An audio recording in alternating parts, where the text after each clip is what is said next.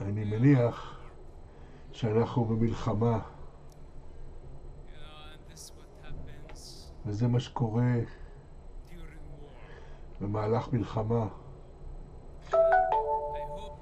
אני מקווה שהפחד הוא לא המניע שלנו. אני גם מקווה שהכעס הוא לא המניע שלנו.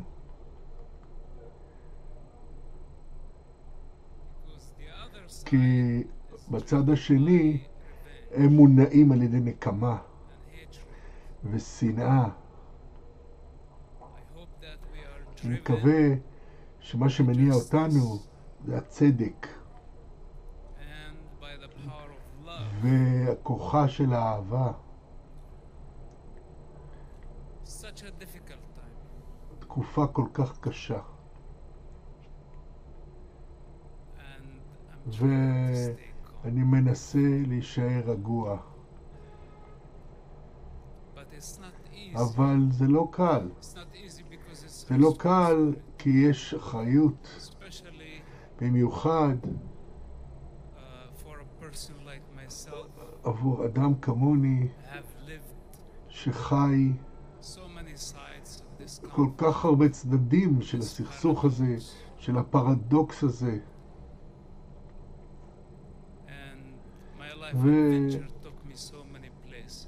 והפתקעת חיי לקחה אותי לכל כך הרבה מקומות. נולדתי באסלאם, כמו שרבים מכם יודעים, ומי שלא יודע,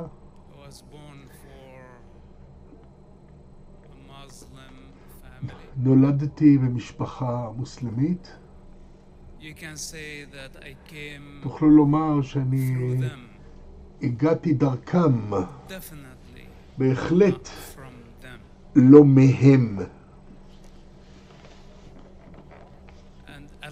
ואני אוהב את ההורים שלי, אני מכבד את ההורים שלי, ואני אכבד אותם עד ליומי האחרון, עד לנשימתי האחרונה.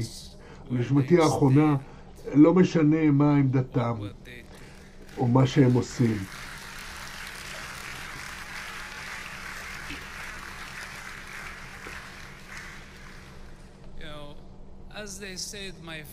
אתם יודעים, כפי שהם אמרו, אבא שלי הוא אחד המייסדים של החמאס, והוא עדיין אחד מהמנהיגים שלהם. ואני ראיתי את האבולוציה של החמאס מאז שהייתי ילד. היו לי שאלות על החמאס, ואבא שלי תמיד היה לו תשובות.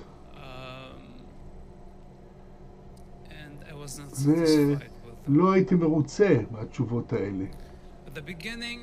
בהתחלה זה היה רק רעיון, איזושהי נקודת השקפה. הוא היה מאוד נרגש מהעניין, ואז הלך וצמח. ואז זה הפך לקצת יותר אגרסיבי, ואז יותר אגרסיבי, יותר אלים, ואז זה יצא מכלל שליטה, לגמרי יצא משליטתו. כשדור חדש בא והשתלט על התנועה, וראיתי כמה הוא נהיה קטן, הוא הלך והתכווץ לאט לאט, הלך והתגמד. אבל זה הרעיון שלך, אתה הקמת את הדבר הזה, זה הפרויקט שלך. איך זה שאין לך שליטה על זה? כששכנעתי אותו שהפסקת אש זה דבר חשוב מאוד, לא היה לו שום הבנה, לא ידע מה מניע אותי ואיפה אני נמצא מבחינה מוסרית ותודעתית. לא יכולתי לספר לו את האמת, כי אני הייתי המגן היחיד שהיה לו.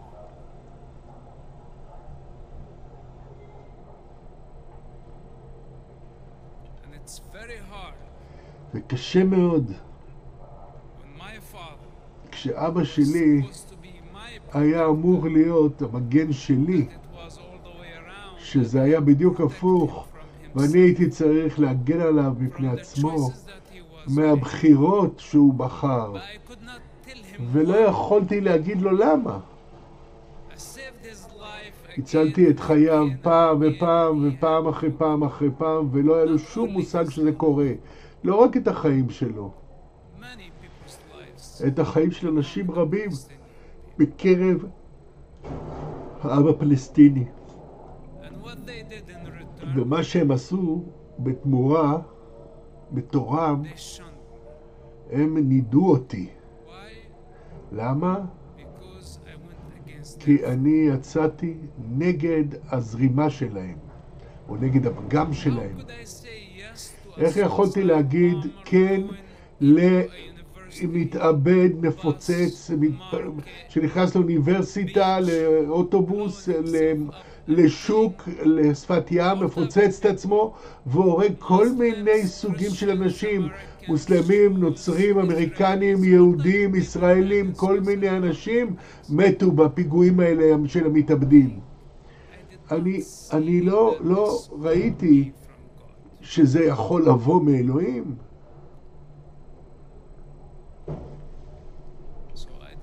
אז אני עשיתי את מה שאני עשיתי, ולא הייתה לי בעיה עם זה. תמיד הייתי בשלום עם הבחירות שבחרתי, גם אם הייתי לבד וגם אם ידעתי שאני הולך נגד הזרימה של החברה שלי. להם, עבורם, זה נחשב לבגידה.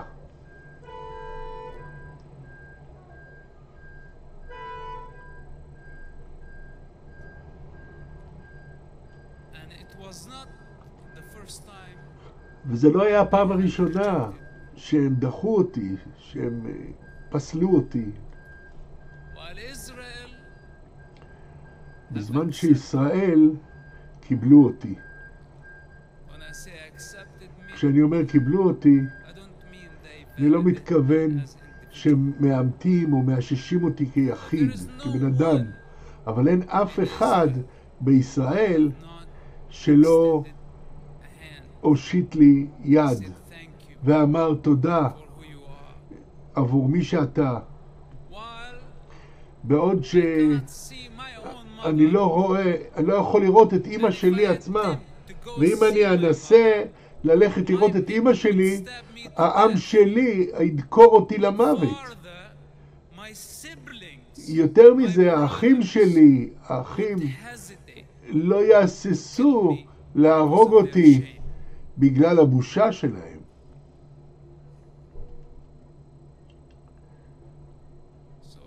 אז איך אני אמור להרגיש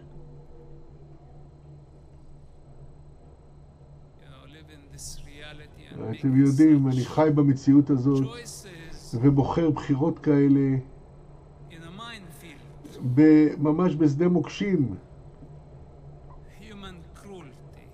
אכזריות אנושית, עיוותי תפיסה ביחס למציאות ולאמת.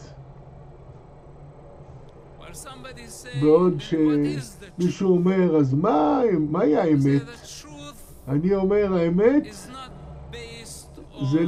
היא לא מבוססת על תחושת הצדק שלנו, של מה נכון ולא נכון, או הטוב והרע, כי זה יכול להשתנות מהבוקר עד הערב. אתה רואה מישהו שהוא מאמין בבוקר, ובערב הוא כבר לא מאמין. הם אוהבים את השעה הזאת, ובשעה הבאה הם כבר שונאים. זה לא יכול להיות האמת. האמת מבוססת על החוקים האוניברסליים של סיבה ומסובב. שום דבר לא מתרחש בריק. זה מערכת מושלמת. וכל יחיד הוא אחראי לפעולות שלנו עצמנו. כי אנחנו צריכים לתת דין וחשבון למצפון שלנו עצמנו, כי אנחנו יודעים מה הניע אותנו, אם אנחנו כנים כלפי עצמנו ושואלים בכנות. ואם יש לנו את הכוח לשחרר ולהניח ליצרים שלנו ולתשוקות שלנו, לתשוקה שלנו לכוח ועוצמה. אבל חמאס הם לא בצד הזה של האמת. כל אחד יכול לטעון, זה לא הצד של האמת, אבל אני מעדיף להיות כאן, אני לא רוצה להיות בצד השני. ואני למעשה אתנגד לצד השני, שהוא מלא תאוות לטריטוריה, לכוח, לשלוט, להרוג.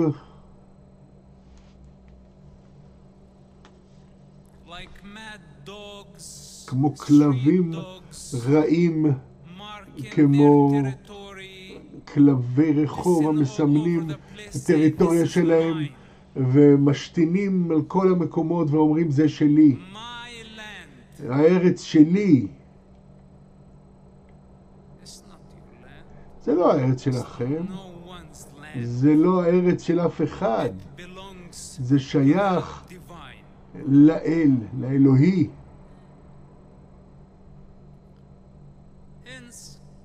לכן אני לא מקבל את זה, אני לא מקבל את החלק הזה, אפילו עם המשמעות של זה שאני אמות. אתם לא רוצים לתת לי את הביטחון של המשפחה בגלל הבחירות שבחרתי? אתם רוצים להאשים אותי בבגידה? קדימה. כל הדרך עד לצליבה. כל הדרך. אני לא אהיה הראשון.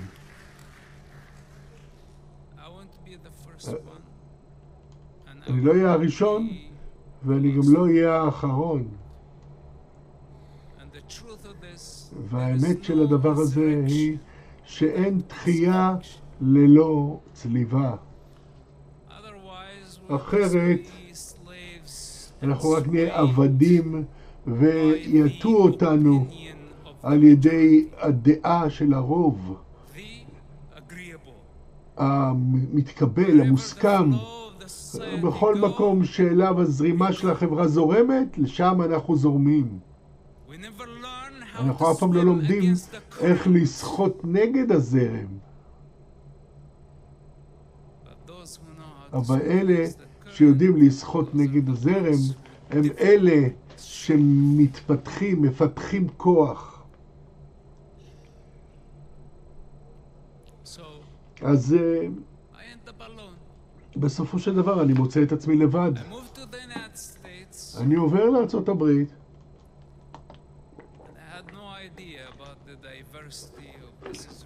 ולא היה לי מושג לגבי הגיוון של הימין והשמאל, זה קונסרבטיבי וזה ליברלי וזה חדשות פוקס וזה CNN. לא היה לי שום מושג. רק ילד פלסטיני עבר לארצות הברית. ובאתי לומר את האמת על החמאס. דרך אגב, לא אבא שלי גילה אותי, או העם שלי. הם לא גילו שאני עבדתי למעשה לטובת ישראל, למען ישראל, במשך 10 שנים. אני בעצמי כתבתי ספר על זה, אתם יודעים, כי רציתי להיות כנה איתם. שקודם כל לא הרגשתי שעשיתי משהו שהוא פסול. ורציתי שהם ייכנסו לנעליים שלי ויראו את המציאות דרך העדשה שלי וכל הדברים שהייתי צריך לראות, כי לא יכולתי לחלוק אותם עם אף אחד מהם. אז כתבתי את הספר. וכתוצאה מכך, אבא שלי מיד התנכר לי. הוא פשוט אמר שהדם שלו מותר, אם אתם רוצים להרוג אותו, אני לא אבוא אחריכם. ומהלך תקופה הזאת, זו הייתה התקופה הכי קשה של החיים שלי. אז במקום למה שנקרא מידיה ליברלית, שתראה את הפוטנציאל של מישהו שנלחם כנגד כל כך הרבה סיכויים למען חירותו שלו, גם אם לא היה לי את ההבנה המושלמת של האמת, לאף אחד אין הבנה כזאת ולאף אחד לא תהיה הבנה כזאת. אבל לפחות היה פה קרב טוב, היה פה מלחמה צודקת, ובמקום לראות את הפוטנציאל, אתם יודעים מה הם עשו? הם הרגו את זה. הם לא רצו לראות את זה צומח, כי זה סתר את התיאוריה שלהם. אז נלכדתי באש של הפוליטיקה בארצות הברית. ובמקום להביא את האמת של ארגון ברוטלי כזה, ביטלו אותי. התקיפו אותי לא רק על המדיה הליברלית, אלא גם צדדים קונסרבטיביים, מוסלמים לשעבר. אתם יודעים, אחד מהם אמר שאני רק סוכן לשעבר, סוכן כפול, וכולם התחילו להאמין לו. ואז כנסיות אחרות רצו שיהיה לי פרופיל, רצו שאני אהיה כמוהם. אבל אני שונה. אני לא יכול להיות כמוכם. אני אולי אכנע לבורא של היקום ואחשיב אתכם כנושאים אמיתיים על הדרך, באותה דרך מובילה לאמת, אבל אני בן אדם אני ביטוי ייחודי של האלוהי שהוא שונה לחלוטין מכם. אז למה אתם רוצים שאני אהיה בדמות שלכם? כמו שאותו דרך שאתם רוצים שאלוהים יהיה בדמות שלכם. למרות שהאמת, אתם יודעים, היא שהאל ברא את האדם בצלמו ובדמתו, ולא הפוך. ואז גם הכנסייה גם הייתה עבורי מבוי סתום. וזו הסיבה שהיום אני קיבלתי על עצמי לדבר בכנסייה. למעשה זו פעם הראשונה בשנים רבות שאני מדבר בכנסייה, שאני מדבר על כנסייה.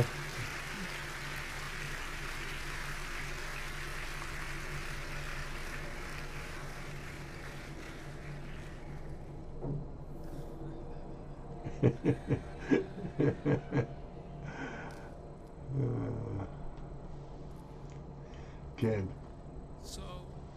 אז הסיבה היא שאני למדתי את ההיסטוריה, במיוחד את ההיסטוריה של השואה. הנאצים חדרו, הם לא חדרו לממשלה בהתחלה. הם התחילו את הדרך בפלישה, בכניסה לכנסייה. שם הם התחילו את התנועה שלהם. ברגע שהם השתלטו על הכנסייה, זה הפך לאפשרי עבורם לעשות את מה שהם עשו בשלב מאוחר יותר. מה שהם עשו מאוחר יותר, זה עובדה. אז היום, כשאני מסתכל על ארצות הברית, ואני יודע שהכנסייה, אתם יודעים, בלא קשר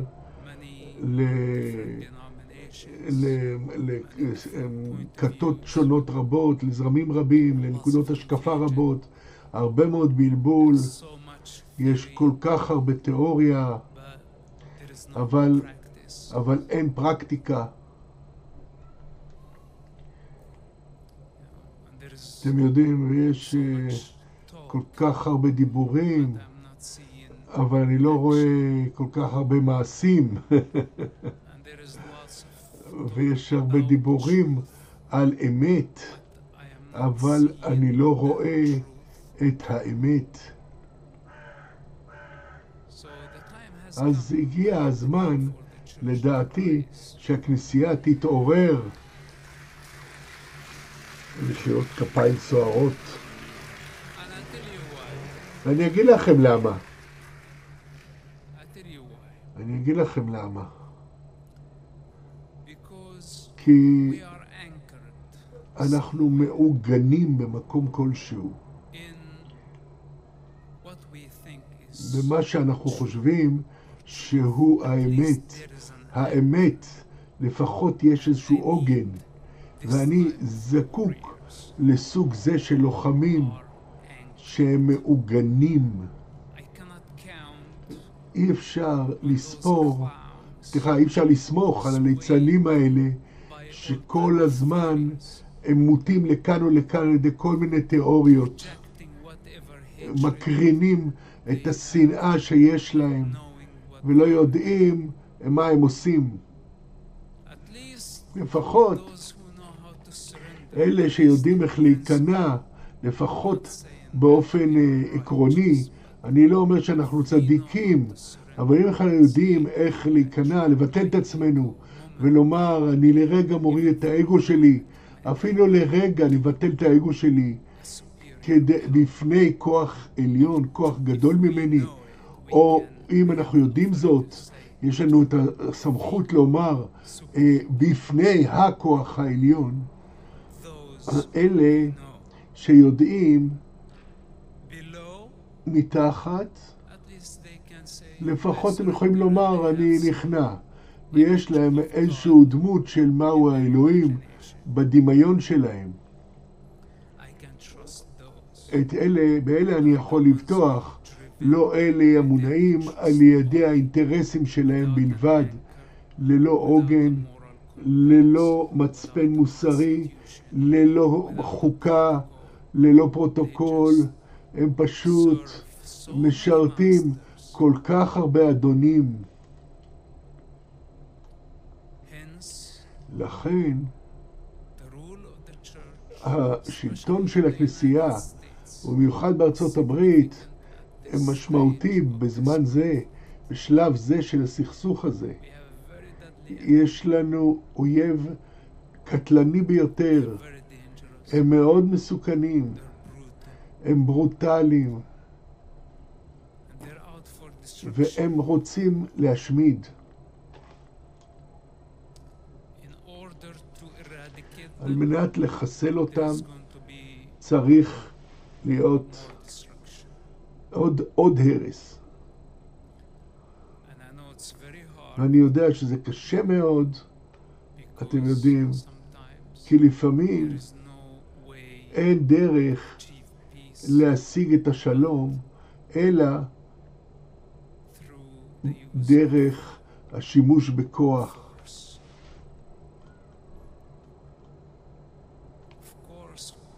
כמובן שאנחנו לא רוצים את השימוש בכוח שהוא יהיה האופציה הראשונה שלנו ולא האופציה השנייה שלנו.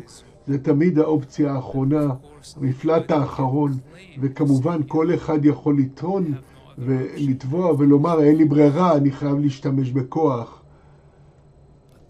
אבל עכשיו אני אומר לכם שאנחנו באמת לא נשאר לנו שום אופציה אחרת אלא לעצור את האויב הזה, ואם לא נסתור אותם, אם לא נתנגד להם, הם יהפכו לעוד יותר אגרסיביים.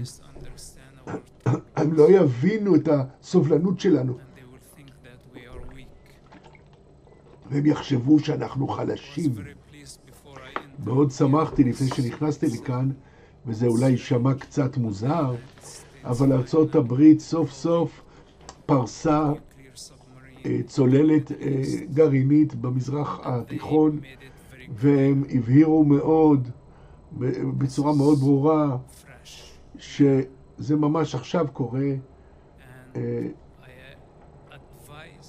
אני המלצתי לפני כשבועיים שזה הדבר הנכון שצריך לעשות. ואני לא אומר שאנחנו נשתמש בכלי נשק גרעיני. אני מקווה מאוד שלא.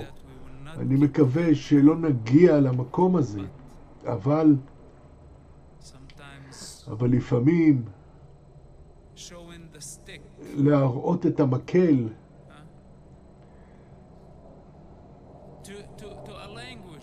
כן, לשפה שאינה מבינה אלא את שפת המקל, את שפת החרב. כי המלחמה הזאת, וישראל לא התחילה את המלחמה הזאת.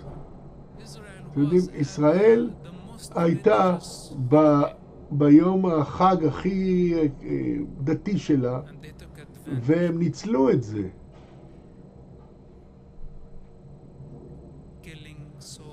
הם הרגו כל כך הרבה אנשים חפים מפשע, לא רק ישראלים,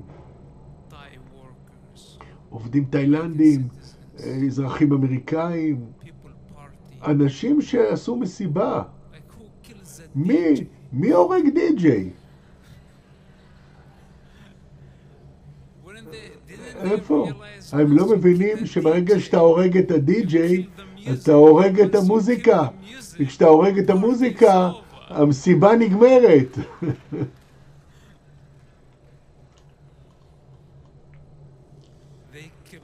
הם הרגו את המסיבה. רק החמאס יכול לעשות ככה.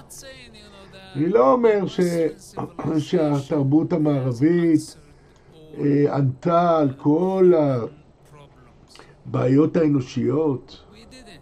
אנחנו לא עשינו את זה. לא נוכל לעשות את זה, אתם יודעים. כל זמן שאנחנו עדיין אנושיים, אנחנו לא נוכל לפתור את זה. אנחנו צריכים את שלטון החוק. אנחנו צריכים סדר. החלופה לסדר זה כאוס. ישראל במזרח התיכון מייצגת סדר. זה לא מדינה מושלמת. חמאס מייצג את הכאוס, את התוהו. אם הייתי צריך לבחור בין מדינה לא מושלמת, ישות פוליטית או כאוס, עבור עצמי, עבור שכני, עבור חבריי, עבור ילדיי, אני בוחר מקום שבו יש סדר. לא מקום שבו יש שליטה מוחלטת על הכוח המונע על ידי שנאה ואשליה אנושית. לכן אנחנו אומרים לא לחמאס. זה לא אופציה. זה לא קשור לזה שאלה יהודים ואלה נוצרים לעומת מוסלמים, למרות שהחמאס מושרש באסלאם. ויש אנשים שאומרים, היי, תיזהר, אנחנו לא רוצים להתחיל מלחמת דת. זה מה שאמרו לפני 20 שנה. כשבאתי ואמרתי, אתם יודעים, למה אתם הולכים רק אחרי בן לאדן? אתם חושבים שבן לאדן הוא טרוריסט, אבל מה עם האלוהים שבן לאדן סוגד לו? ואז ביטלו אותי.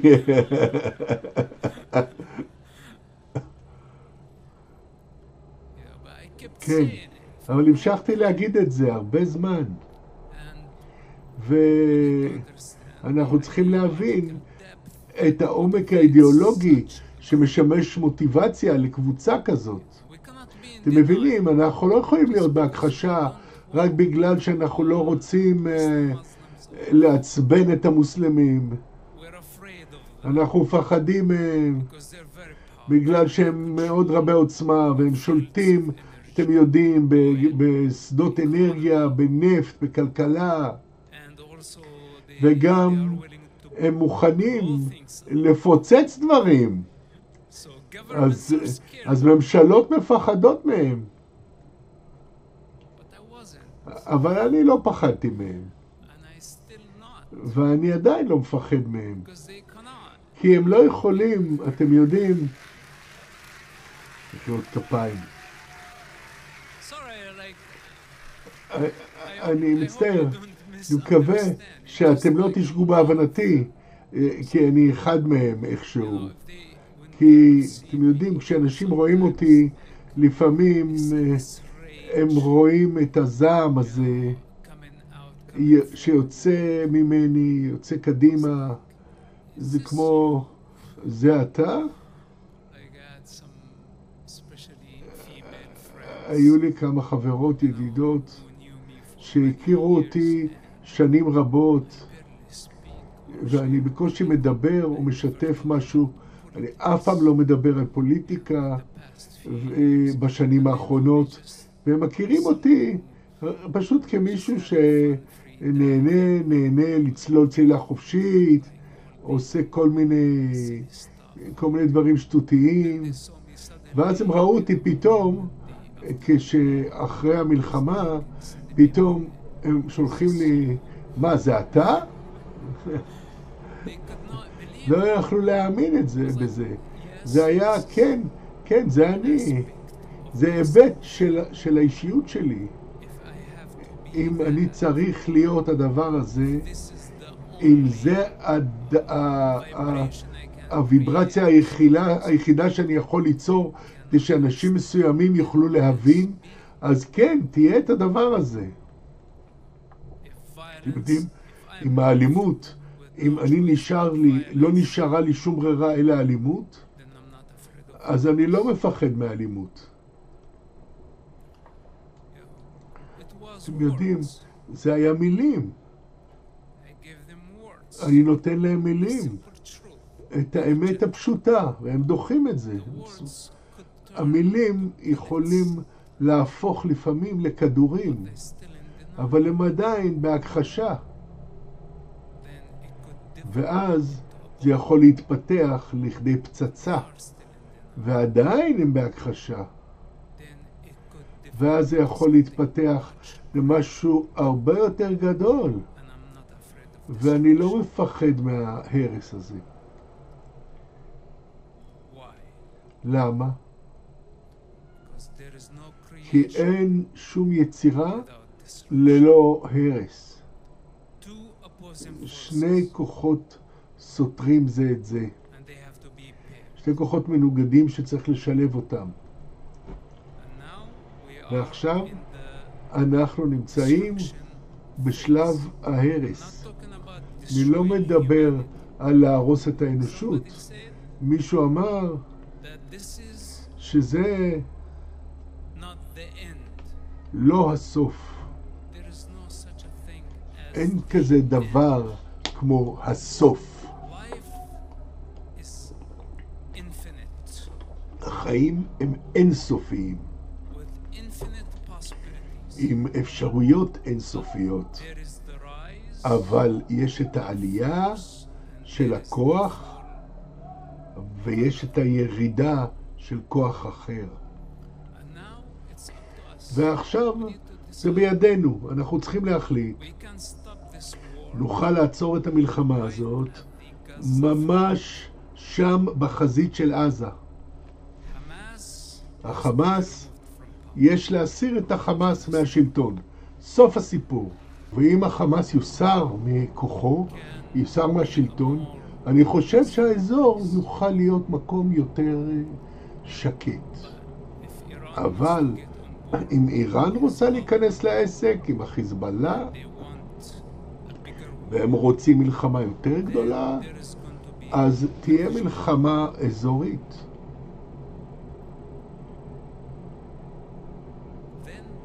ואז יכול להיות גם מלחמת עולם שלישית. אתם יודעים, לומדים הרבה על ארמגדון, על אחרית הימים. זה אפשרות. זה לא משהו בעתיד או בעבר. זה פשוט קורה. זה קורה. כי אתם יודעים, המוות לא קורה באיזה נקודה בעתיד. התהליך מתחיל ברגע הלידה.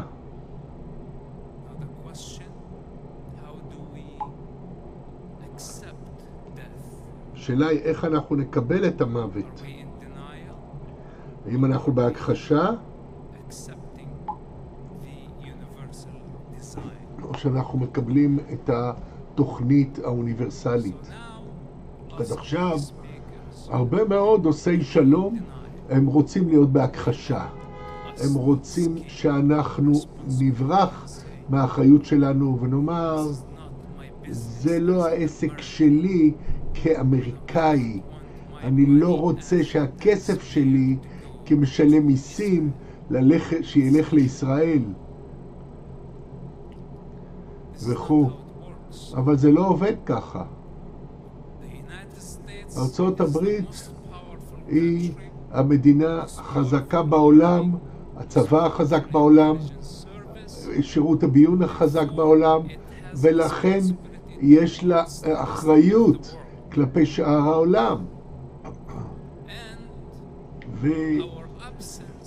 וההיעדר שלנו במזרח התיכון, היעדרנו מהמזרח התיכון, פירושו כאוס מוחלט שישפיע על כל העולם כולו ועל הביטחון שלו. אז פריסה של כלי נשק גרעיני ליד איראן זה הודעה מאוד ברורה, הודעה מאוד ברורה, לא רק לאיראן, אלא למי שיוצר את כל המהומה הזאת, שמנסה לשנות את הסדר העולמי, פוטין. וזה לא סוד. זה ידוע שפוטין, סין, צפון קוריאה, איראן, וכמה ישויות פוליטיות אחרות עם פחות כוח, הם לא רוצים את המונופול האמריקני על הכוח. אז הם רוצים סדר עולמי חדש,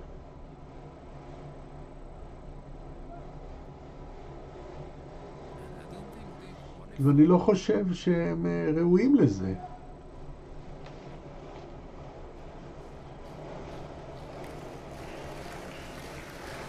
מחיאות כפיים.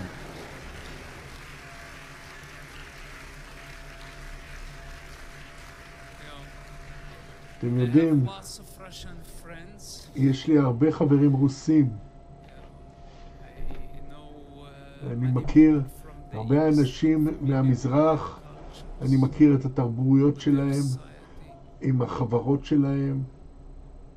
אני מכיר את החברות שלהם, אבל אני חושב שהחוקה האמריקנית עד לנקודה זו היא יכולה להיות, לא רוצה להגיד היא, אבל היא יכולה להיות החוקה האזרחית הגדולה ביותר שקיימת בעולם. מחיאות כפיים.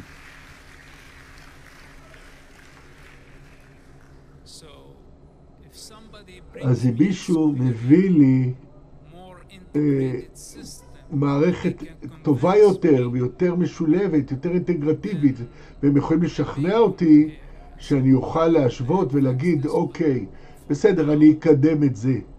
אבל כרגע אני אומר אמריקה. כרגע אני אומר ישראל. מודלים טובים מאוד. הם לא מושלמים. אני לא רוצה שהם יהיו מושלמים. אני לא מצפה שהם יהיו מושלמים. אז זה הבחירה שלנו. אם אנחנו רוצים שהמלחמה תפסיק מחר, המלחמה תפסיק מחר.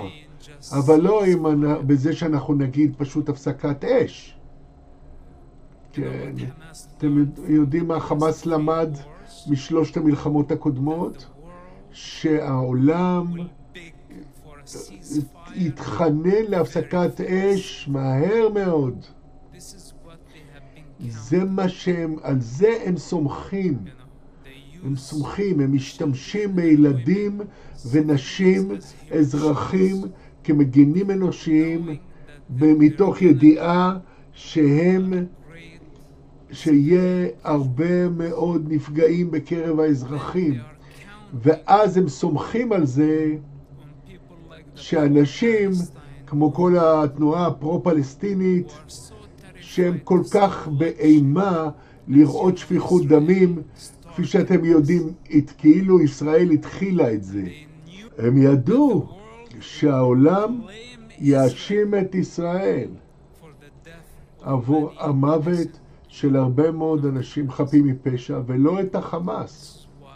זאת הסיבה שהחמאס חשב שהלחץ הציבורי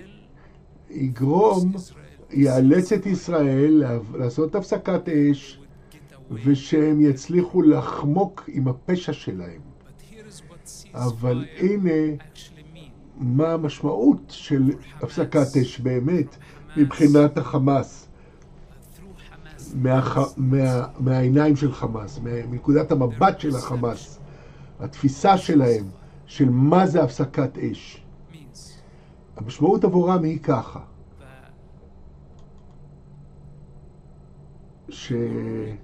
שהעולם ייתן לחמאס לחמוק עם הפשע שלהם, לחמוק ללא עונש, שבפעם הבאה יוכלו להיכנס לקהילות, לחסל את כולם, לאנוס נשים, להרוג ילדים, להרוס כל מה שעומד בדרכך, לחטוף אנשים, כולל נשים, ילדים, קשישים, ויש סיכוי טוב מאוד שתצליח לחמוק עם הפשע הזה. ולא משנה, כל מה שתרצה, מה הדרישה שלך? עוד כוח, עוד טריטוריה, עוד קרובים, אנחנו ניתן לכם את זה. אתם רוצים שקט של הפסקת אש 10 שנים שתוכלו לבנות את הצבא שלכם ולחזור 10 פעמים יותר חזקים, אנחנו נבטיח לכם את זה. למה? כי אנחנו חלשים. למה? כי אנחנו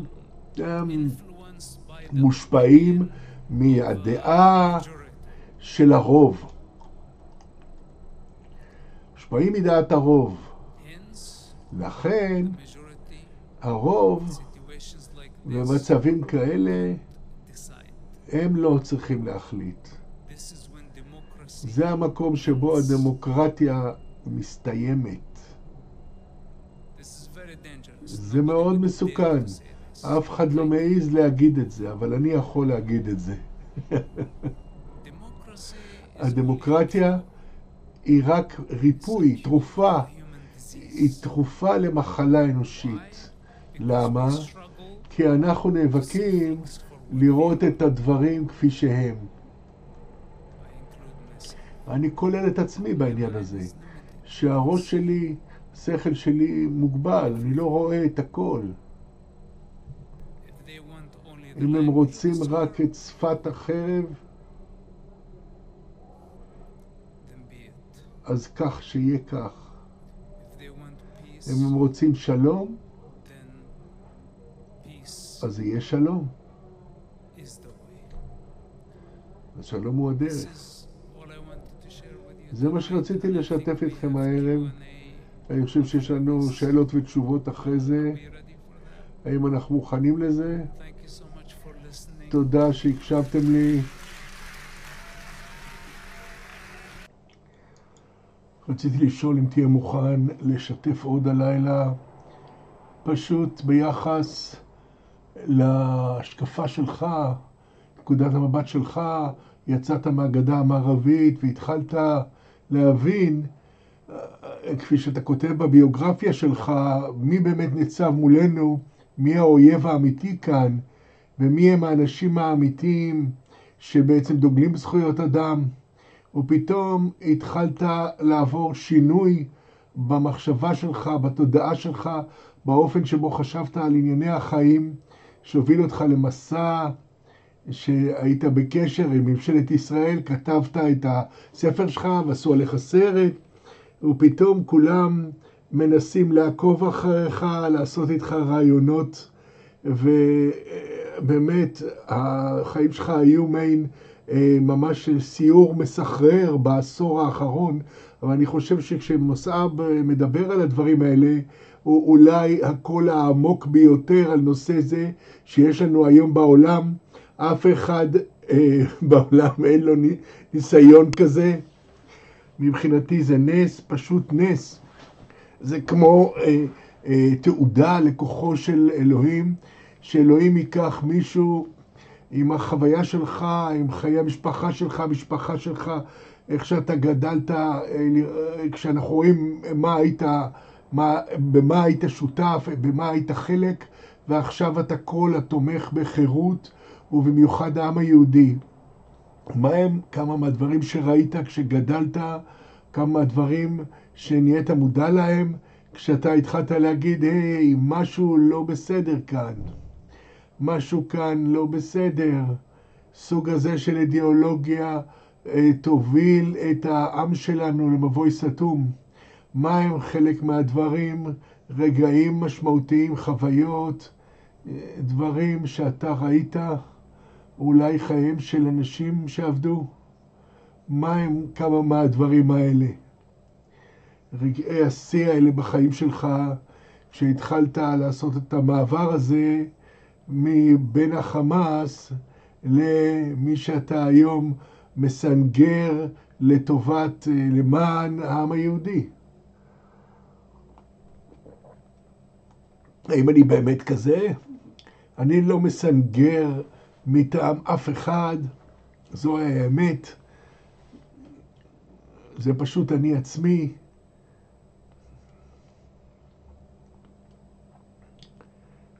אתה יודע, אם אני מציג את עצמי בפני דובר של עם כלשהו, אני לא הייתי, אם הייתי מציג את עצמי כדובר של עם כלשהו, לא הייתי יושב פה הלילה.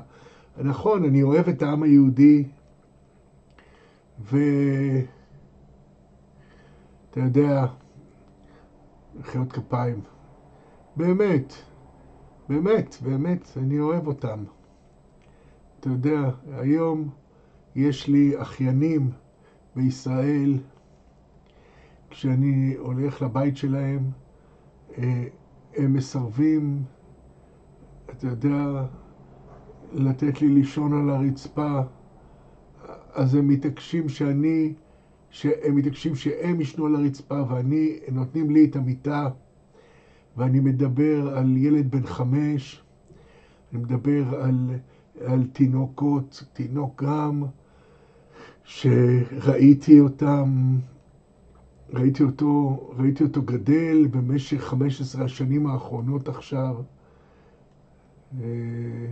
זה כבר, הילד הזה הוא כבר בצבא היום, עכשיו.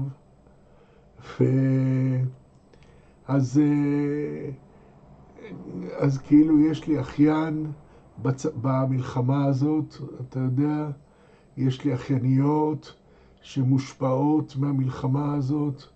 יש לי כל כך הרבה אנשים, משפחות יהודיות יפות, שפגשתי אותם וחלקתי איתם לחם ובכינו יחד וצחקנו יחד. אז הקשר הוא מעבר למשהו פוליטי. אני לא מסנגר למען העם היהודי. אם מישהו נוגע בעם היהודי, אתה יודע, הם נוגעים גם בי איכשהו. וכמובן שאני אהיה מאוד זועם על כך. וכמובן שאני אביא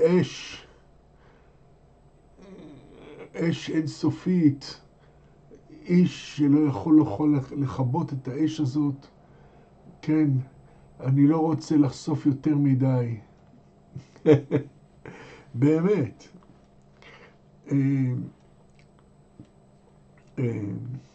אז ישראל זה אומה כל כך מדהימה, ולא ראיתי שום דבר בעייתי מהם. אני מסתכל על ישראל כדמוקרטיה, מדינה מאורגנת היטב, אנשים מאוד יצירתיים. הם תרמו כל כך הרבה לחיי האנוש ולהתפתחות האנושית. אומה כל כך קטנה, עם כל כך תרומה גדולה. ואיך מישהו יכול להיות בהכחשה כזאת? אפילו כל האלה שמשתמשים במדיה החברתית וכו', בטכנולוגיה, מאיפה זה בא? מאיפה זה בא כל זה? אם נעקוב אחרי זה, אם נחפש אחרי המדע, אחרי האשראי, הקרדיט שהולך לעם היהודי, אבל איכשהו הם משתמשים בזה נגדם איכשהו. אנחנו מאוד מתוחכמים. אז לא אהבתי את הגישה של אבי ואת הגישה של התנועה שלו, משום שהגישה של התנועה שלו היא לחסל את מדינת ישראל. זה לא כמו שאנחנו מגינים על הילדים שלנו, כי זה ההבדל פה. אם אתה אב ומישהו היה נכנס לבית שלך והיה לך רובה, כלי נשק, והם עלולים לפגוע בך, האם היית מסכן את חיי ילדיך ומנסה לירות בטורף הזה, או שהיית נכנע כדי להגן על הילדים שלך? אבא טוב, אבא רציני, מוכן למות כדי להציל את הילדים שלו, ולא להגן על חיי הילדים שלו למען ההימור הפוליטי שלו. בנוסף לכך, באיזה מחיר? אז החמאס, האידיאולוגיה של החמאס רוצה לחסל את מדינת ישראל, אז הם רצו לעשות רילוקציה, להעתיק את מקומם של 10 מיליון בני אדם, אנשים שנולדו במדינה זו, בארץ זו. ואני יודע, הרבה מאוד אנשים אומרים שהארץ הזאת היא שלי בגלל שאבותיי גרו פה. אתה יכול להאמין במה שאתה רוצה, זה בתנ"ך, תאמין לזה אם אתה רוצה. אבל האמת היא שכל מי שנולד באותה ארץ, יש לו זכות מלידה לגור באותה ארץ. זה זכות לידה, זכות מלידה. אז מיליוני אנשים נולדו בארץ הזאת. אף אחד אין לו סמכות להגיד להם לעקור ממקומם, כי אבותיך באו מפולניה, תחזור לפולניה. מה יש בפולין? זה הארץ שלי, זה המדינה שלי, זה כל מה שאני יודע. אין מקום, אין לי ארץ אחרת, אין לאן ללכת. ואז הם מושיטים אליהם אקדח, אם לא תלך אז אני אהרוג אותך. וכשהם מגינים על עצמם, אז כועסים, עוד יותר כועסים עליהם. זה החמאס וזה ישראל. קנה מידה הרבה יותר קטן. אז ראיתי שאבא שלי יסבול, שהמשפחה שלי תסבול, שהעם שלי יסבול לנצח במחזור אכזרי אינסופי של אלימות שלעולם לא יסתיים. אז פשוט אמרתי לא, אני לא רוצה את זה, לא אוהב את הרעיון הזה. אם משמעות הדבר שאני נאבק כל חיי רק כדי לקחת שליטה על שטח, על טריטוריה, הרס עצמי, זה לא חיים שרציתי, אז הם יכולים לראות בי אנוכי שאני אוהב את החיים מאוד.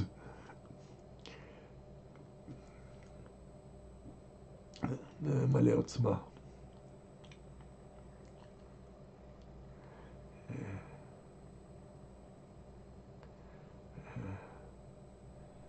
אני חושב, מסעב,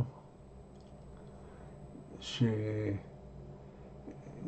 שהסכסוך נמשך בין ישראל והחמאס, יש אפילו בממשלה שלנו כאן בארצות הברית, ממשלת ארצות הברית, שדוחפים לטובת הפסקת אש דברים כאלה, והם רוצים שישראל תתחיל באופן פורמלי לשאת ולתת עם חמאס, מתוך מחשבה שאולי ניתן להגיע להסכם שלום, או שנוכל אולי לעשות את החשבון, לברר את הדברים, ליישב את העניינים, נראה שההיסטוריה של הסכסוך הזה מצביעה לכיוון אחר, וזה לא נכון. וכשאתה שומע פוליטיקאים מכל צד אומרים דברים כמו מהסוג הזה, נראה שמרבית הזמן זה בא מאיזה חוסר הבנה יסודית של החומרה של הסכסוך הזה. הרעיון שאם רק תשב ליד השולחן ורק נמצא דרך ואתה תישאר כאן ואנחנו נשאר שם ואנחנו נסדר את זה, מהי התגובה שלך, המחשבות שלך, כשאתה שומע אנשים במדיה שלנו מדברים באופן הזה, מנסים אולי עם קצת לחץ פוליטי ללחוץ על ישראל או על הממשלה שלהם כדי ליצור איזושהי עסקת שלום פורמלית, איזשהו יחסים פורמליים עם חמאס, והאיום הזה שהוא מתמשך כל הזמן. אם חמאס היה תנועה פוליטית, אז כן, בהחלט, משא ומתן, זה יכול היה הפתרון. אבל חמאס היא תנועה דתית, ואין שום ערך פוליטי או מחיר פוליטי שיכול להשביע את השאיפה הדתית שלהם. כי הם רוצים את ארץ הקודש. הם רוצים את המסגד אל-אקצא, את הר הבית, והם רוצים את הרילוקציה של יותר מ10 מיליון אנשים שילכו למקום אחר, לגרש אותם מהארץ. זה לא הבעיה של חמאס לאן שהם ילכו. אז איך אפשר לשאת ולתת עם מישהו שיש לו תפיסה כזאת? ומה התוצאה? זאת הסיבה שדמוקרטיות לא מנסות ונוטות עם קבוצות טרור. בגלל שאם קבוצת הטרור לא מתנערת מהשימוש בכוח כאמצעי להשיג את ידיהם הפוליטיים, אז הדמוקרטיות לא יכולות לשאת ולתת איתם. כי דמוקרטיה מבוססת לא על השימוש בכוח. כן, יש לה צבא ומשטרה להגן עליה, אבל דמוקרטיה מבוססת על דו-שיח ועל הכוח של ההיגיון, לא על הכוח של הרובה בלבד. וחמאס היא קבוצת טרור על פי כל הסטנדרטים. למעשה קבוצת טרוריסטית זה קצת אמירה מזערית, understatement, כי מה שהם עשו ב7 לאוקטובר, מה שעשו קודם לכן, זה ברברי, זה כזה חזרה לאחור. הם החזירו לאחורה את התודעה האנושית, הם החזירו אותנו לעידן האבן עם האקט הברברי שלהם. ואנשים שעכשיו פשוט רוצים הפסקת אש, ורוצים לשאת ולתת וכו'. אני אומר, אם אתם לא יודעים איך להילחם, זוזו הצידה. זוזו הצידה, מחיאות כפיים.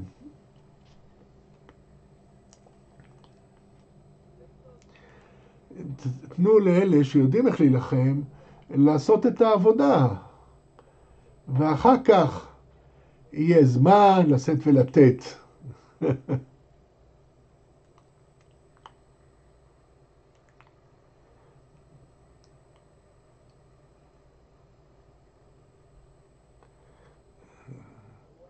אחד הדברים, מסעב, אני חושב שזה יזע אותי, ואולי לא הייתי צריך להזדעזע כל כך, אבל כשאנחנו מסתכלים על החדשות, אנחנו רואים את המחאות המסיביות לטובת החמאס. ראיתי אותם אפילו מטלטלים דגלים שעליהם יש גלשנים על הדגלים, כדי להראות את התקפת הטרור ב7 לאוקטובר, ואנחנו רואים כמה ההפגנות הגדולות האלה, במיוחד במערב אירופה, אבל גם כאן בארצות הברית, בקמפוסים של אוניברסיטאות, בערים מרכזיות, בסיאטל, בלוס אנג'לס, ניו יורק, מקומות כאלה. ועבורי, נראה לי שאני תקוע עם השאלה, איך הגענו למקום הזה,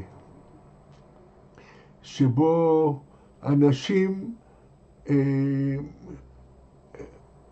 הם כל כך טיפשים, או כל כך קיבלו מידע כוזב, או כל כך עיוורים. זה דבר אחד להיות נוטרלי, זה דבר אחר להיות, לעמוד מהצד בתמיכה קולנית, תמיכה קולנית רועמת.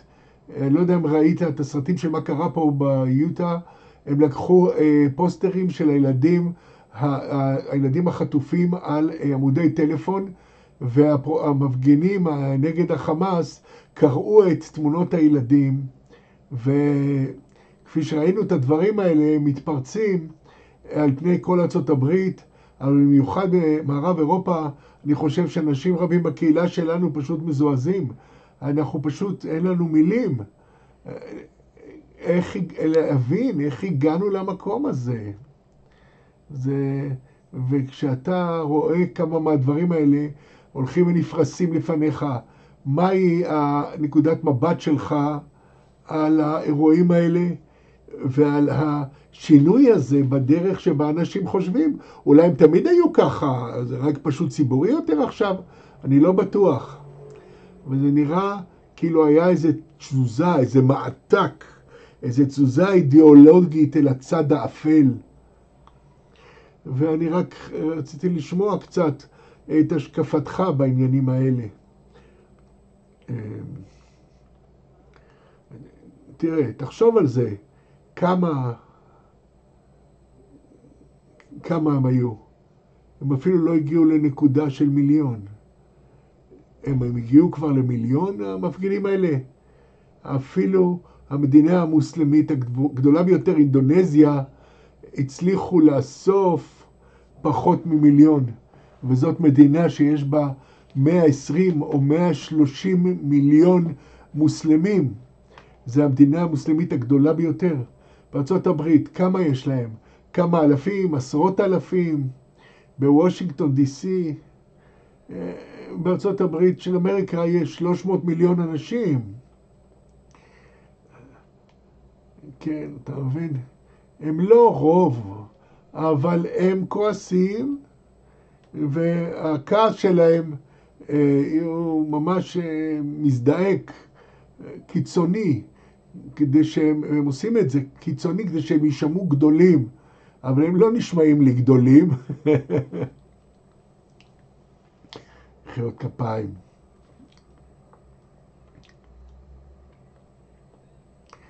ואם ככה, כמובן שאנחנו לא רוצים לרדת לרמה שלהם רק להוכיח את העניין. אתם יודעים, הוא עשה את זה ישראל דבר גדול, וזה ממש מדהים. כן, מטעם האחיינים הישראלים שלי, אני אומר תודה על מה שהם עשו. אבל בנקודה כלשהי, אפילו אם יהיה לנו רוב של ליצנים, של זומבים,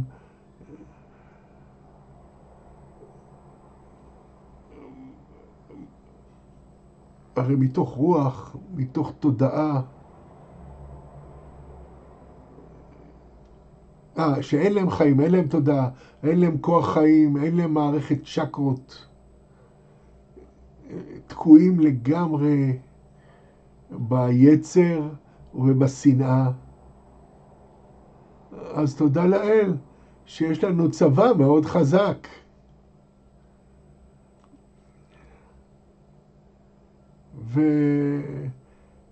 ורוב הצבא שלנו הוא לא בא ממדינות ליברליות, אלא הם באים מהדרום. במובן של כנראה הדרום הנוצרי שהוא יותר קשוח באמונתו, הוא לא ליברלי. זה הכוונה. ככל שאני מבין פה בין השיטין את האמריקניזמים.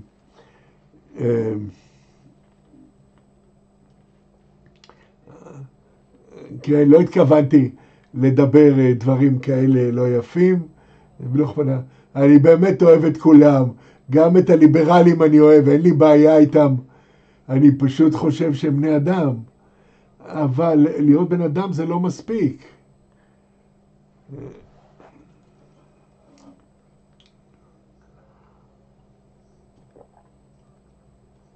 אחד הדברים שמדברים עליהם בעשורים האחרונים, מאז שהחמאס הגיע לשלטון ברצועת עזה ב-2006, היו כמה עימותים וסכסוכים, כמעט מלחמות, אבל לא לגמרי מלחמות מלאות.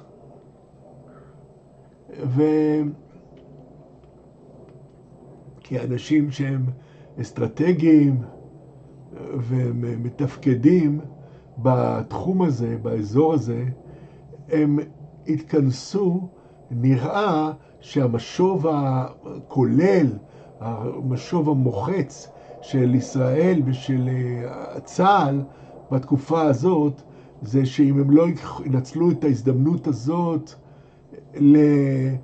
לגרום באופן יסודי לארגוני הטרור האלה פשוט להפסיק להתקיים, אז הם רק מכינים את עצמם ומכשילים את עצמם כדי שהמחזור הזה ימשיך ויחזור על עצמו. וכפי שאתה רואה את הסכסוך, וכפי שאתה, יש לך תובנות שרבים מאיתנו בחדר הזה בוודאי אין לנו, איך אתה רואה את המושג הזה, הולך ונפרס, כן, פשוט שתף את המחשבות שלך קצת על הרגע הזה, שהוא רגע אסטרטגי מאוד. אני חושב שנתניהו גם נשא נאום לאומה לפני כמה ימים, הוא ציטט את הנביא ישעיהו, וחכם מאוד, אומר מסעב. כן, חכם מאוד, והוא שיתף את הציבור ברעיון שאנחנו נשלים את המילים האלה שנאמרו בזמן שהוא מנסה, עובד, כדי להגן על האומה וזכותה לקיום עצמי. אבל איך אתה רואה את זה, או מבין את המושג הזה, שפה עכשיו אנחנו בנקודת זמן מאוד אסטרטגית עבור ישראל, לבסוף לטפל בטוטליות של מה שחמאס מייצג, שמה הם רק יורידו את הפירות כדי שהוא שוב יצמח שוב בעונה הבאה. מסעב עונה, כן, אני לא חושב שהם יצמחו שוב, לא במאה הנוכחית, זה נגמר עבורם. אולי במאה הבאה, אני לא יודע איזה צורה הם יסתגלו, לעצמם בעוד 100 שנה, אבל הפעם התקופה שלהם, הזמן שלהם נגמר. חמאס הוא בוודאי מובס, מחיאות כפיים. זה לא עבודה קלה, זה לא משימה קלה. זה קל לומר כאן, קל לשבת כאן ולדבר, כפי שאנחנו מדברים עכשיו, אבל ברגע זה ממש, תוך כדי שאנחנו מדברים, יש לוחמים מטעמנו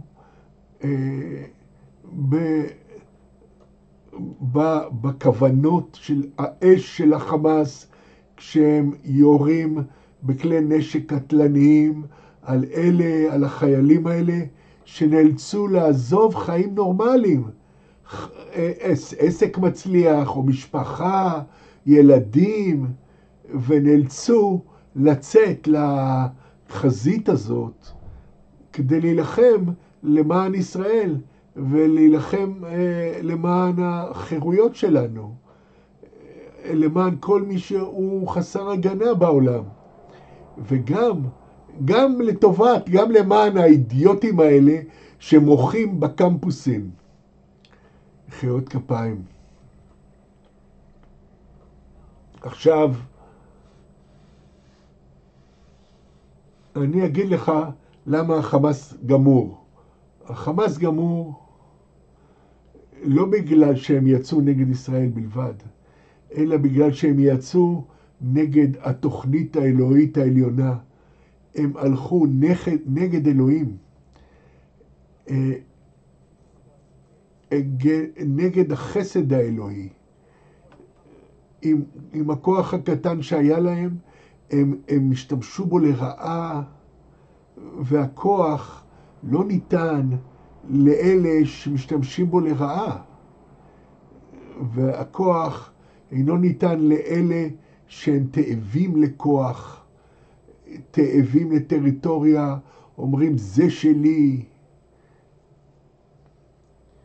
כי הכל שייך לאלוהים.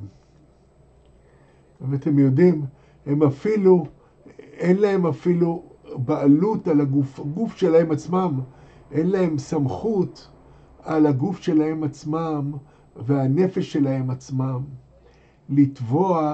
לטעון שהם זכאים להשתלט על כדור הארץ, ולהיות החרב של אלוהים עלי האדמות. אז זה הכזב שלהם, זה האשליה שלהם, הדלוזיה. והם לא עצרו שם. הפשע הבלתי נסלח של החמאס, שאני לא יכול להרפות ממנו, זה לא רק ההתקפות על ישראל בשביעי לאוקטובר. זה השימוש שלהם בילדים, נשים, כמגינים אנושיים. זה האימור שלהם של חברה שלמה שהיא חסרת הגנה על מנת להשיג את האג'נדות הפוליטיות שלהם. כן, כאן טעון, כאן נעוץ גם ההרס שלהם. בהיבט הזה, את זה אי אפשר לשחרר, אי אפשר להרפות. זה לא נושא פוליטי, זה בעיה יסודית שיש לי מול החמאס, יש לי עם החמאס. באופן מעשי, אין לישראל שום אופציה אחרת, שום ברירה אחרת.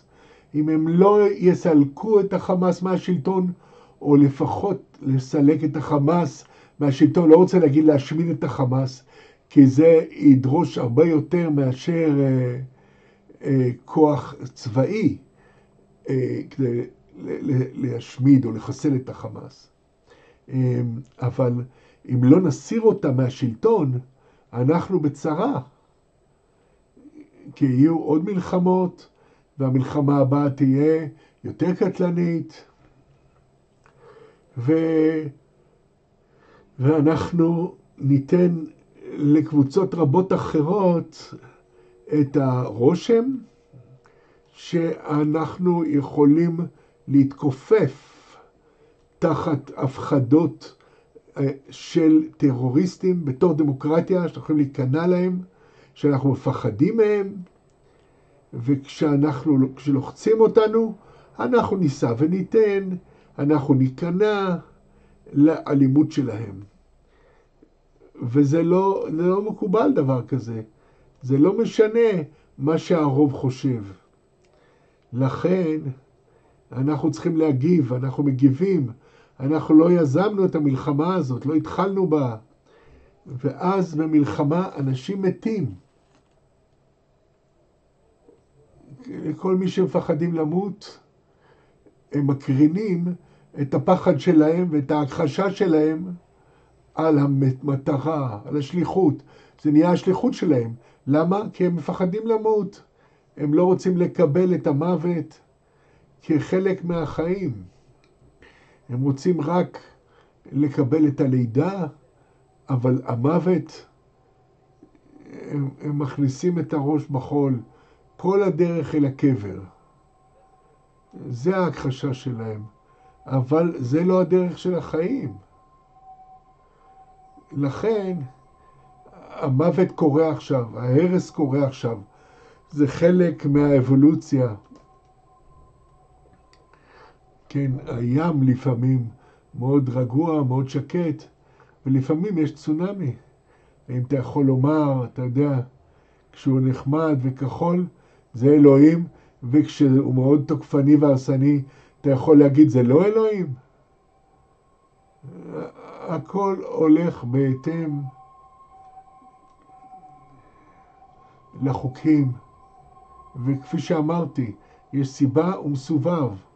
לא טוב ורע, נכון לא נכון. נכון לא נכון, כל אחד יכול להיות לו השקפה, אלא סיבה ומסובב. חמאס יזמו את המלחמה, זה היה הסיבה. מה שאנחנו רואים עכשיו זה המסובב של הסיבה הזאת. ישראל לא מציבה אזרחים כמטרה, זה השורה התחתונה. 10 שנים הייתי חלק מהביון הישראלי, מהפעולה של השב"כ, ואני יודע, ואני בוטח בישראל ב100%, 1,000,000%, שאין להם שום כוונה לטווח, לקחת אזרחים כמטרה. אבל ישראל לא אחראית ולא יכולה להיות אחראית לנזק שקורה לאזרחים כשחמאס משתמש בהם כמגינים אנושיים. מחיאות כפיים.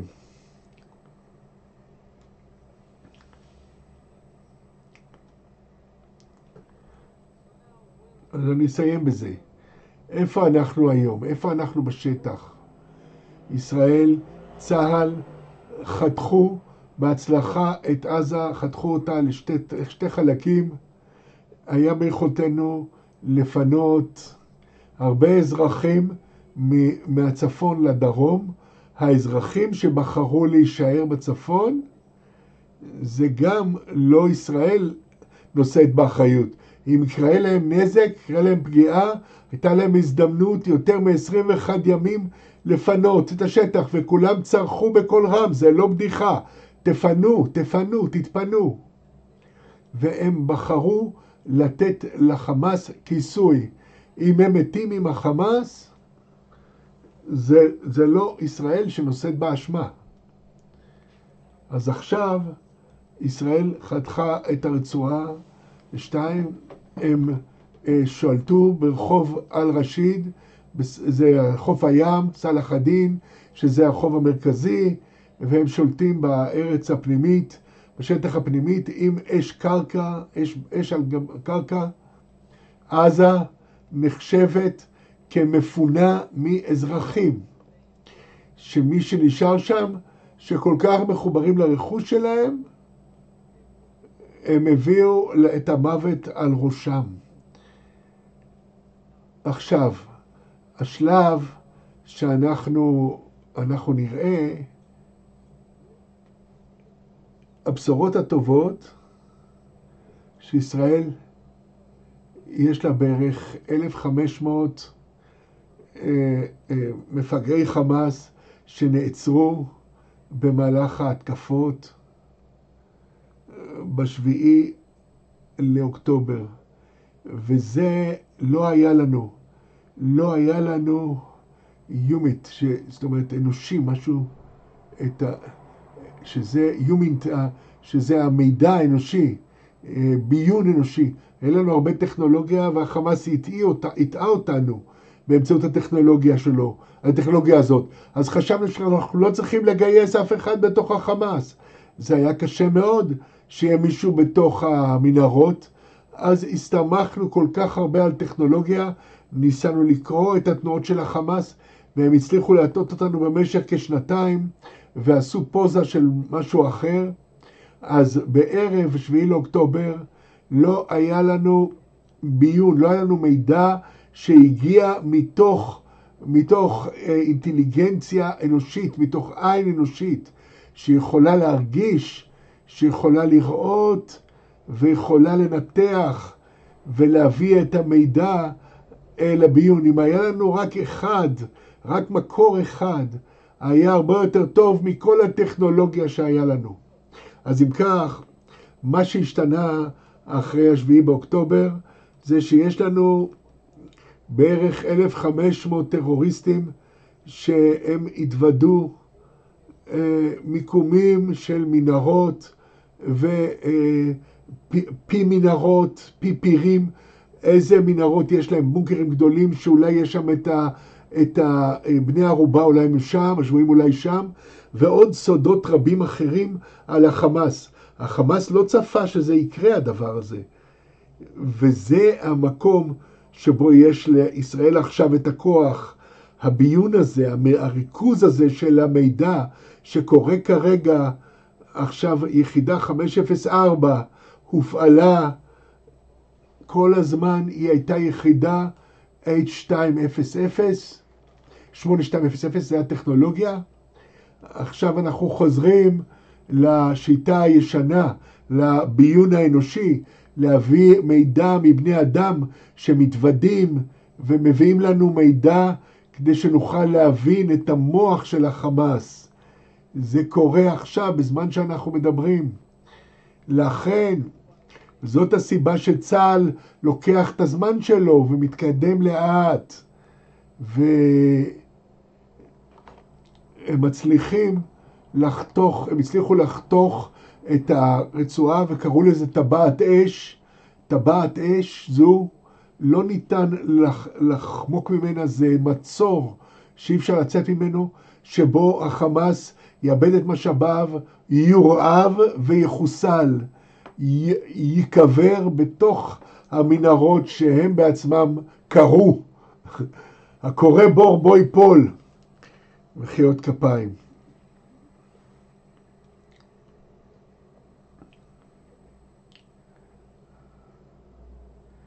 אם כך, אני חושב ששאלה, עוד שאלה אליך מסעב, שאלה ששמעתי מהקהילה שלנו, רק אתה שתדע, מחר בערב אנחנו נראה את הסרט ויהיה לנו שאלות ותשובות, ואז יהיה לכם הזדמנות לשאול שאלות. אז אם יש לכם שאלה ואתם רוצים לשמוע את התובנה של מסעב, אז כדאי שתבואו מחר ונעשה לזה, נמצא לזה זמן. אבל מסעב, אולי אתה מוכן קצת לדבר על זה, שאלות שקיבלתי מהרבה אנשים שפשוט לא מבינים. השאלה היא, למה אף אחד מהשכנים של עזה, שזה אומות שיש להם רוב מוסלמי ואומות אחרות מוסלמיות, למה הן מסרבות לקחת את האנשים שמנסים לעזוב, או את אנשי הצבא החמאסים, או המיליטנטים החמאסים שרוצים לברוח ממה שאתה מבין ביחס לסכסוך ולתרבות? תן לנו להבין מהצד שלנו למה הם מסרבים שיתנו להם מעבר לכמה מהאומות האחרות שהן מקיפות אותם. למה לא נותנים להם לברוח?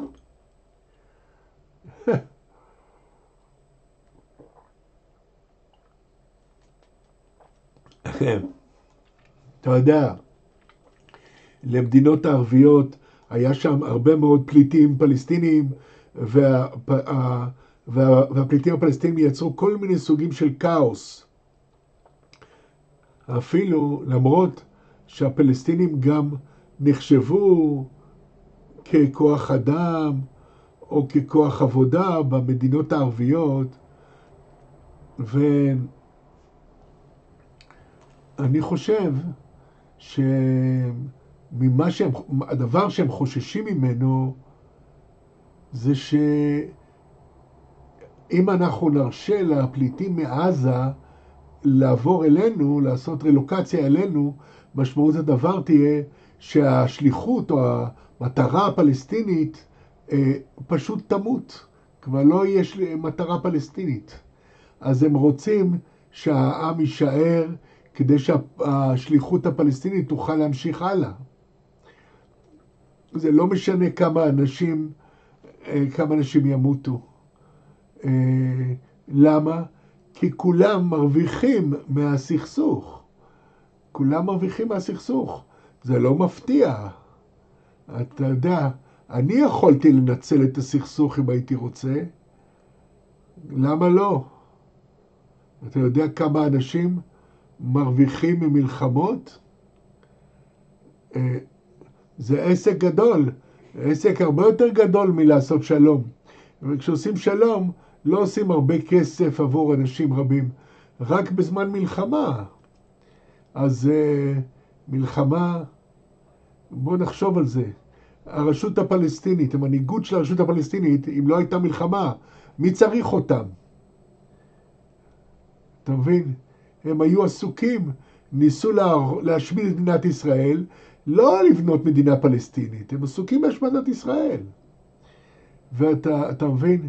ואם תיקח את השליחות הזאת, תיקח מהם את המטרה הזאת של השמדת ישראל, לא יישאר להם שום אג'נדות. ואז יהיה צורך להחליף אותם בדור חדש שמאמין ביצירה ולא בהשמדה. כי הם לא מוכנים להשקיע את המאמץ, נדרש מאמץ לבנות אומה. אתה מבין? וצריך מנהיגות ללא אגו, מנהיגות ללא אנוכיות, לא מנהיגות שמחוברת לסטטוס שלה. אז במצרים יש להם הרבה חישובים. אני מבטיח לך שהסיסי ממצרים ומלך ירדן ומלך ערב הסעודית וגם חבורה נוספת של שירותי ביון ערבים וממשלות ערביות, הם לא רוצים את החמאס, הם רוצים שיחסלו את החמאס. זה בפגישות הסודיות ובשיחות הטלפון הסודיות, יאללה, תחסלו אותם. אבל בציבור הם צבועים. הם ממשיכים להסית נגד ישראל, כדי שהם לא יופיעו, כדי שהם לא יראו כאילו הם משתתפים בכיבוש נגד העם. כי כולם גם בירדן, כשהמלכה יוצאת ואומרת, אנחנו הרוסים מהאלימות בעזה. מה זה הכוונה שאת הרוסה? הרי לא אכפת לך. בואי, נו באמת. אתה יודע, אתה צריך להיות אחד מהם כדי שבאמת יהיה אכפת לך מהם. והיא פלסטינית דרך אגב. אבל אחד מילדי עזה שחיים בזוועה הזאת, להזדהות עם זה, שלהגיד, אני יודע מה זה, אכפת לי. אבל בכל מקרה, יש להם בערך 2.5 או 3 מיליון פלסטינאים בירדן. הרוב של הירדנים הם למעשה פלסטינאים. ואם המלכה והמלך לא יזדהו ויוהדו את המטרה, את המשימה של השמדת ישראל, הם מפחדים שהעם יפיל אותם מהשלטון. ולכן האינטרס של כולם, האם אני מרוויח מזה? מה המהלך הבא שלי? הם לא חושבים על הצלת הילדים, כמובן, לכל מה שצריך. אם זה היה קשור אליי, תפתח את הגבול. אני לא רוצה לראות את עזה יותר. אני לא רוצה שעזה תהיה, אני רוצה שעזה תפסיק להתקיים. אם זה היה תלוי בי, כי עזה זה מחנה פליטים ענק, שכבר מחזיק מעמד יותר מ-70 שנה. כבר מזמן היה צריך לפרק אותו, לפני 70 שנה, אבל האום המשיך להבטיח לעם שאתם תחזרו לארצכם ואתם יהיה לכם את כל ההבטחות של החיים. מעניין, והם המשיכו להיאבק ולהילחם, למות מרע ליותר רע, מגרוע לגרוע יותר. ככה זה. כך שיש אינטרס לאנשים רבים לשמור על הסכסוך הזה שימשיך להתקיים. וזה המקום שבו ישראל היום, אם הם יחסלו את החמאס, ואני מקווה שלא יגיע במחיר כבד, אני מנסה לסיים בדברים האלה, כי אני חושב שאנשים מתעייפים, ונוכל להמשיך גם מחר. אז הנה הנקודה. אחרי 1967, אחרי מלחמת ששת הימים, כשהמדינות הערביות התאחדו וניסו לחסל את מדינת ישראל, ישראל הייתה, מבחינה מספרית, היא הייתה ממש במיעוט באותה מלחמה, וההפתעה הייתה שישראל היה לה ניצחון על כל המדינות הערביות הרבות שתקפו אותה. כתוצאה מאותה מלחמה, ישראל שלטה בעמק הירדן, כולל ירושלים, הסיני, רמת הגולן. הערבים לא קיבלו את התבוסה הזאת. הם חשבו, לא, אנחנו ננסה שוב בשלב מאוחר יותר. והם המשיכו לנסות עד היום. עד היום. במקום להגיד, אוקיי, הפסדנו במלחמה, והמנצחים, הם כותבים או קובעים את התנאים עבור המנוצחים. כי פלסטינה באופן עקרוני ניתנה לערבים עוד לפני מלחמת 1967. אבל הערבים אמרו לא. הם אמרו, התנאי שלנו זה שאנחנו נשמיד את מדינת ישראל קודם, ואז אנחנו נבנה מדינה פלסטינאית על החורבן ועל ההריסות של מדינת ישראל. וזאת הסיבה שהם אמרו לא להחלטת האו"ם, להקים מדינה פלסטינאית שיכלה לחיות כשכנה של מדינת ישראל. אז הם בחרו לצאת למלחמת 1967 והם הפסידו במלחמה. אבל אז הם התעקשו להכתיב את התנאים של השלום למנצח. אבל אי אפשר לעשות ככה.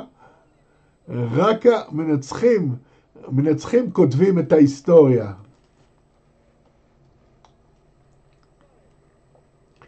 אני מצטער.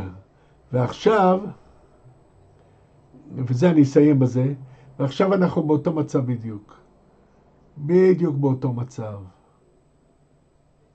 הם התחילו את המלחמה עם ישראל ב7 לאוקטובר. ואני אומר, העתיד של עזה הוא בידיים של המנצח. המנצח בלבד יקבע את התנאים למנוצח. אז אם ישראל תביס את החמאס בעזה, וכתוצאה מכך, כתוצאה מהתבוסה של החמאס, לא תהיה עזה, אף אחד לא צריך להעיז להאשים את ישראל על מה שהם יעשו.